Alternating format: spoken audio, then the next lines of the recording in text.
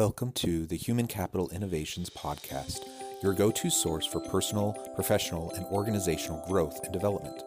We hope you tune in often for all things people management, organizational development and change, organizational leadership, and social impact related. Maximize your personal and organizational potential with Human Capital Innovations Podcast.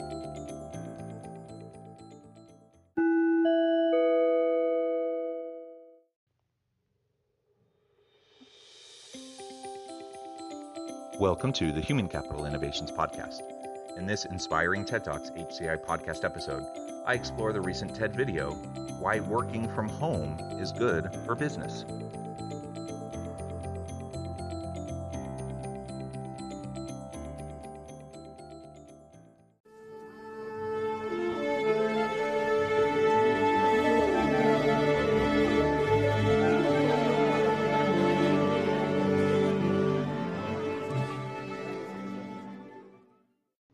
Welcome back to the Human Capital Innovations Podcast. It's great to be with you again today for this inspiring TED Talks HCI podcast episode. Today I'll be exploring the recent TED video, Why Working from Home is Good for Business. As popularity of remote working continues to spread, workers today can collaborate across cities, countries, and even multiple time zones. How does this change office dynamics? And how can we make sure that all employees, both at headquarters and at home, feel connected? Matt Mullenweg, co-founder of WordPress and CEO of Automatic, which has a 100% distributed workforce, shares his secrets. Thanks for joining me, and I'll catch you on the flip side of this first clip. The basic problem with working in an office is you're just not in control of your work environment. Howdy, my name is Matt, and I'm the CEO of Automatic, the company behind WordPress.com, Jetpack, and WooCommerce. We're coming up on over 800 employees, and they live everywhere, from California to Alabama, Mississippi, to where I live in Texas. They're also in 67 countries: Canada, Mexico, India, New Zealand.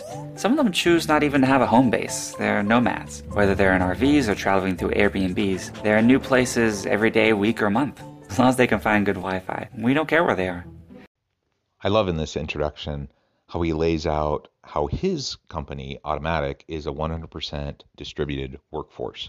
They work all over the place in so many different cities and countries, even with digital nomads who are just wandering around. As long as they have Wi-Fi connection, they're fine. And he asked the question at the end, why should it matter? If they have good Wi-Fi, if they can connect, then why should it matter? And that is a really, really good question. I think the pandemic has shown that we can work remotely effectively, much more than people thought previously. And so many organizations, while they had to pivot to a remote workforce or a distributed workforce model, many organizations now, as we're coming out of the pandemic, are thinking about shifting back or to some sort of a hybrid arrangement that's still predominantly in person with some remote flexibility. The question is, what is the problem with remote or distributed workforce? Can we benefit from that? And is it helpful to organizations and to the people within organizations to have that opportunity? I like how he frames it at the very beginning. It's a matter of giving people the opportunity to control their work environment. And that can be very powerful. It's a powerful motivation for many individuals. And that's something that's been reinforced by a lot of the research I've done.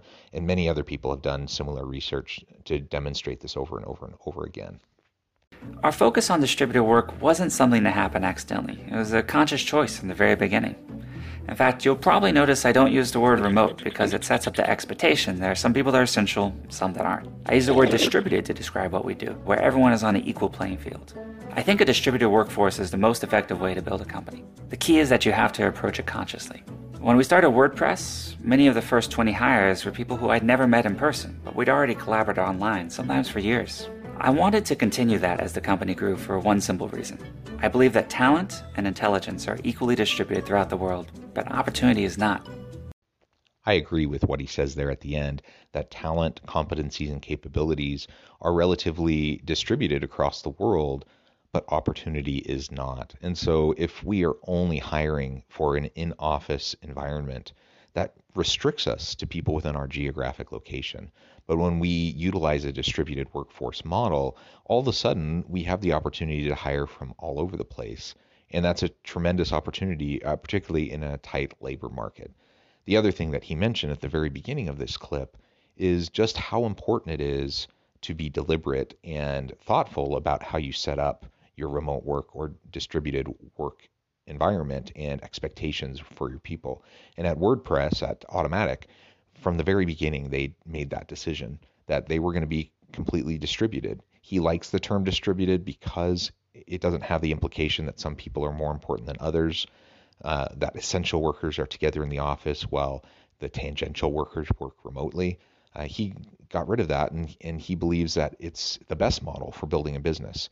Now, that can be argued, and many people believe strongly in the value of having people together in person, but I think the example of Automatic is a really good example that challenges that notion. Now, certainly, if that's what someone wants to do, that's great, but what they did at Automatic is something that's very scalable because you don't have all of the fixed costs associated with office space. You have the ability to tap into a broader labor market with skills and abilities from all over the place.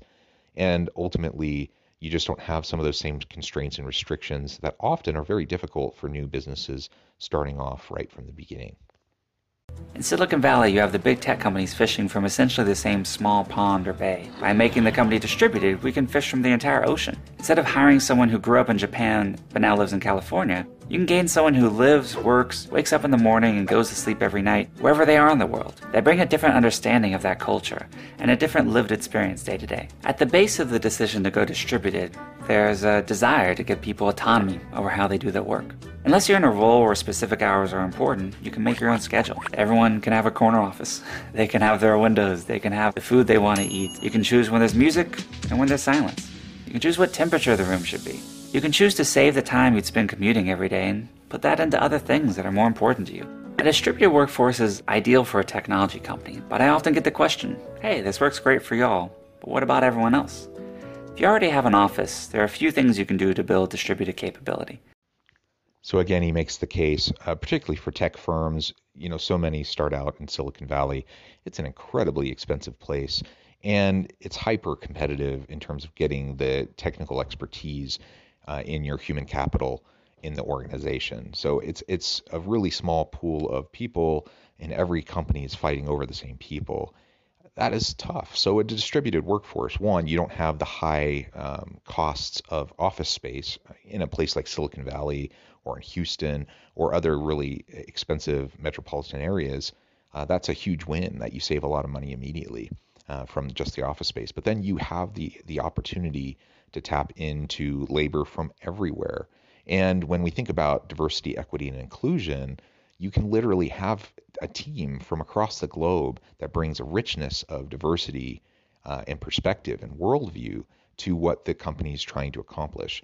Not just people who are immigrants to the U.S. and now living in the U.S. from different backgrounds, but people who are literally living all over the world, and now you can leverage their perspectives. That's a tremendous asset, I think, to any organization.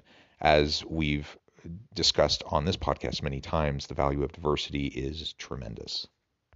First, document everything. In an office, it's easy to make decisions in the moment, in the kitchen and the hall, but if people work remotely and some members of the team are having those conversations they don't have access to, they'll see these decisions being made without understanding the why. Always leave a trail of where you were and what you were thinking about. This allows others to pick up where you left off. That's great for allowing people in different time zones to interact. It's also great to think about as an organization evolves with people leaving and people joining. So while the distributed workforce model seems to work really well for Automatic, and as he suggests, it probably can work really well for a lot of tech companies, what if you already have a physical office space? What do you do then? There's a lot of sunk cost into that office space, and are we really going to save that much money by going distributed? So he's laying out now a handful of tips on what we can do if we're already in that kind of a situation where we have people working in a physical environment. What do we do to either make to make the most of that situation with some people working remotely, or if we want to expand that distributed workforce over time, or what do we do if we have that kind of a hybrid work arrangement? And the first one is simply that we need to document everything. When we have people physically in the workplace, there are so many casual encounters that end up being meaningful and impactful, and people who are virtual can't be a part of those conversations, and they often don't know what's going on, or they don't know the why behind it. And so that has to be clearly communicated, and it has to be documented so that other people can be brought up to speed and understand the why behind certain decisions, certain strategies, the direction that the organization's trying to go. One, that just makes us more productive, more efficient, more effective as a team when we're working virtually with distributed people all over the place. But two, it also makes sure that people who are remote while others are in person, that they don't feel like second-class team members, that the important ones are in person and they're just on the periphery, and all the important stuff happens when they're not around. So we definitely don't want that. That's an unhealthy dynamic within any team. And so just documenting everything really helps us to deal with the hybrid arrangements of having some people working remotely while others are physically in the office. Along those same lines, try to have as much communication as possible online. When everything's shared in public, it allows those new people to read through and catch up quickly. You also need to find the right tools. There are so many apps and services that help with day-to-day communication, video conferencing, project management, you name it. If you look around the office, the things that changed how you work probably aren't objects anymore. They're things you access through your computer. So test out and experiment with different tools that enable collaboration and see what works. The second tip is just to make sure that we're constantly communicating. And this really feeds off of the first tip. We document everything. Now we need to communicate it. We need to make sure that it's not just siloed in my computer in the office, but now it's shared with people across the team, across different locations around the world. And there are so many different technologies that can facilitate that, from virtual meeting technologies to apps like Slack. There's so many opportunities for us to communicate. Ultimately, you as an organization, as the leadership, need to figure out what works for you and your team. Test things out, iterate, and figure out what works for you and what doesn't, and settle in on something that will allow for you to just effortlessly, seamlessly, and actively, constantly communicate all of the important information that's being conveyed throughout the information, throughout the organization at different points in time.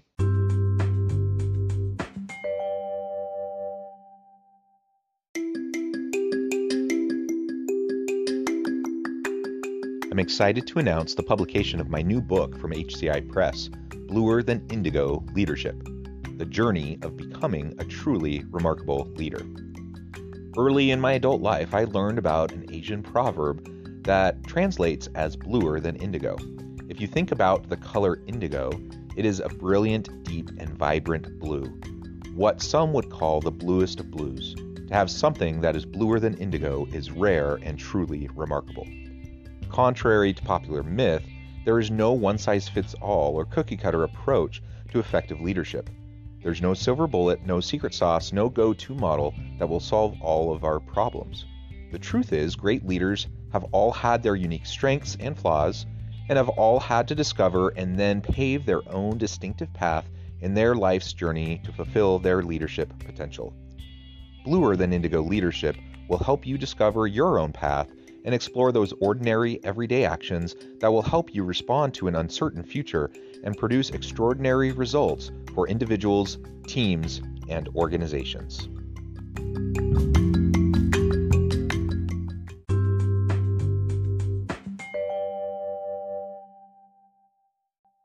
Create productive face-to-face time.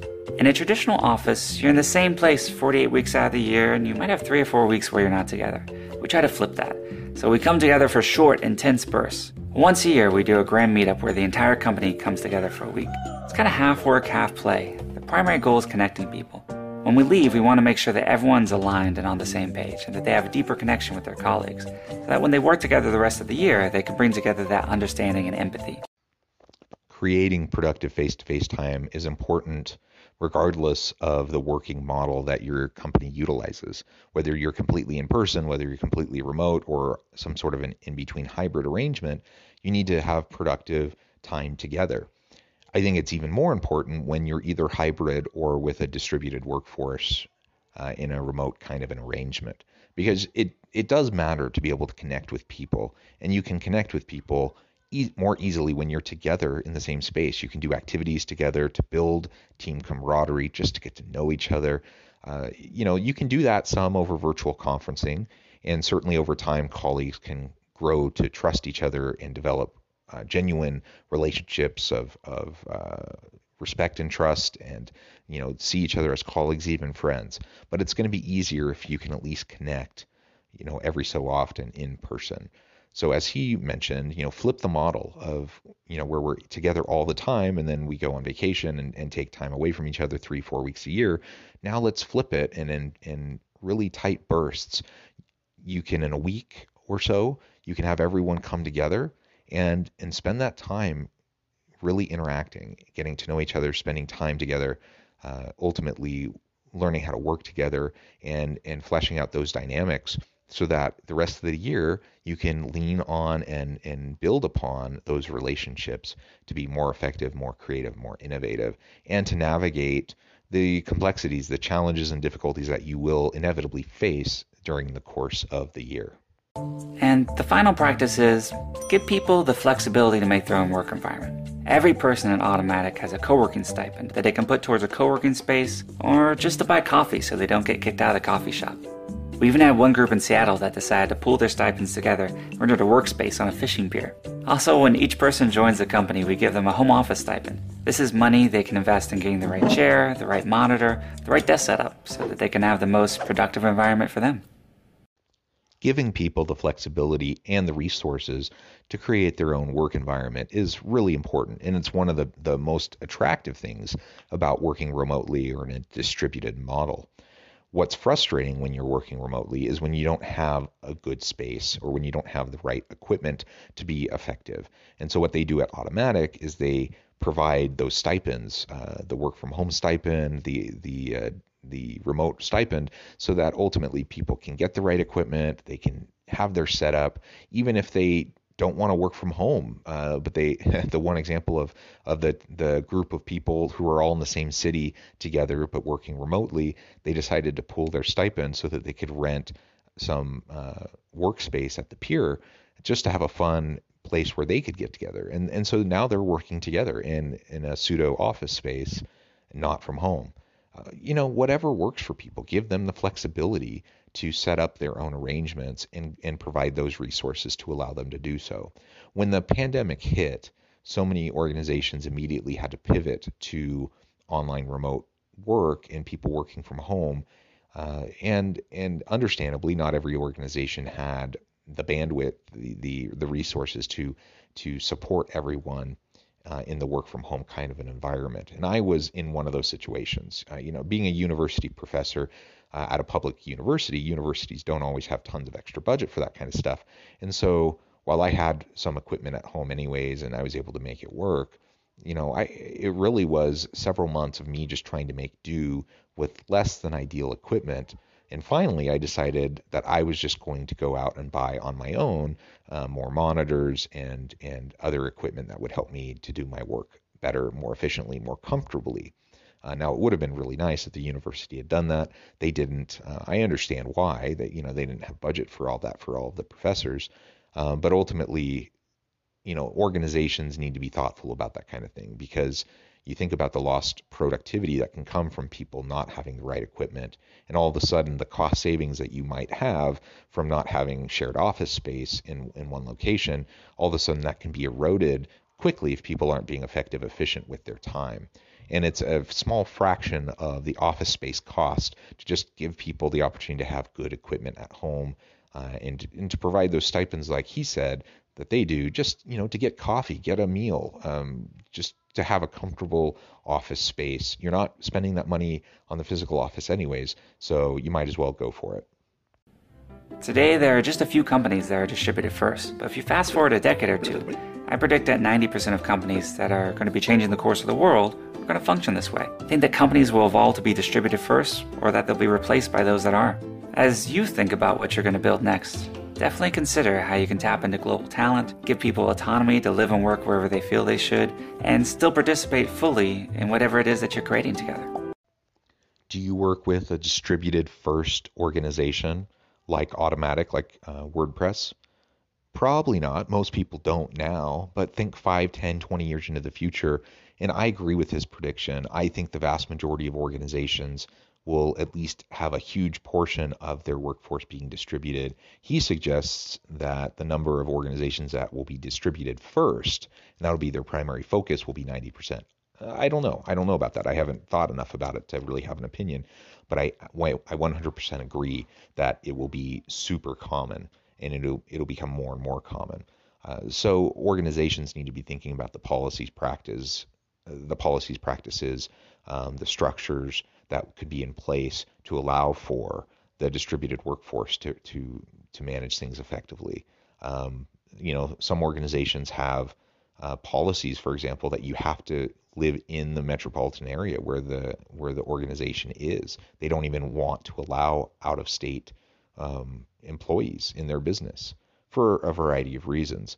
Whatever those reasons are, though, in the new world of work, I don't think they're particularly salient or relevant reasons, not enough to bypass the benefits of having a global talent pool where you can literally get the best people from anywhere in the world to work for your organization.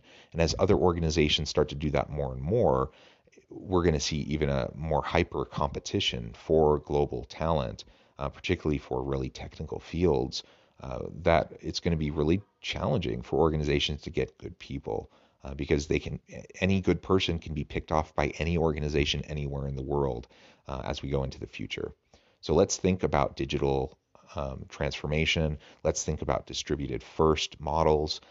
Certainly, let's think about hybrid models. And following his tips can help us to make that transition and to do it more seamlessly. I really appreciate his insights. I appreciate the example of Automatic and WordPress and what they've been able to do. I've seen other examples of companies doing the same thing where they've been distributed first, and it's worked really well, and long before the pandemic even hit. Now, of course, more organizations who were physical locations, physical workforce, now they've even transitioned and said, you know what, you can work remotely for an indeterminate amount of time. I think that's the new normal. That's what we need to really learn how to adapt to. And if we can, we'll be better positioned to continue to attract and retain top talent, to bring value to the market, and ultimately maintain our competitive advantage in a hyper-competitive global marketplace. Thanks for joining me for this episode of the Human Capital Innovations Podcast. As always, I hope you stay healthy and safe, that you can find meaning and purpose at work each and every day, and I hope you have a great week.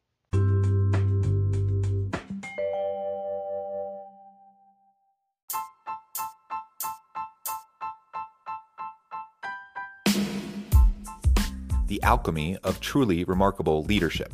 Ordinary, everyday actions that produce extraordinary results. Consider how the nature of work has shifted over the past 50 years. With increased globalization, rapid technological advancement, and the shift in economic composition, the average job of today looks very different than the average job of 50 years ago. What will the jobs and organizations of tomorrow look like? Moreover, what does this all mean for organizational leaders? What are the core competencies and capabilities of organizations and their leadership that are prepared for continued disruption and geopolitical and socioeconomic shifts? Regardless of what the future holds, increasingly, leaders need to be socially minded, data-driven, decisive, champions of talent, and disruptors of the traditional notions of leadership, teams, organizations, and work. The alchemy of truly remarkable leadership will help you to explore your own leadership competencies and capabilities and consider ways to apply and implement them into your workplace and personal life.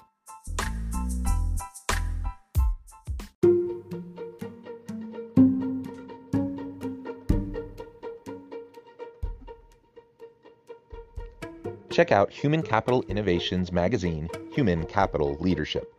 Human Capital Leadership is a free, interactive e-magazine with the mission to help individuals, leaders, and organizations find innovative approaches to maximize their human capital potential.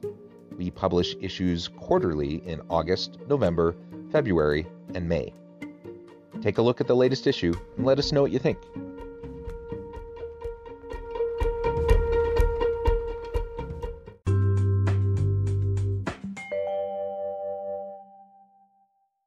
Thanks again for joining us for this episode of the Human Capital Innovations Podcast. I hope you stay healthy and safe and that you have a great week.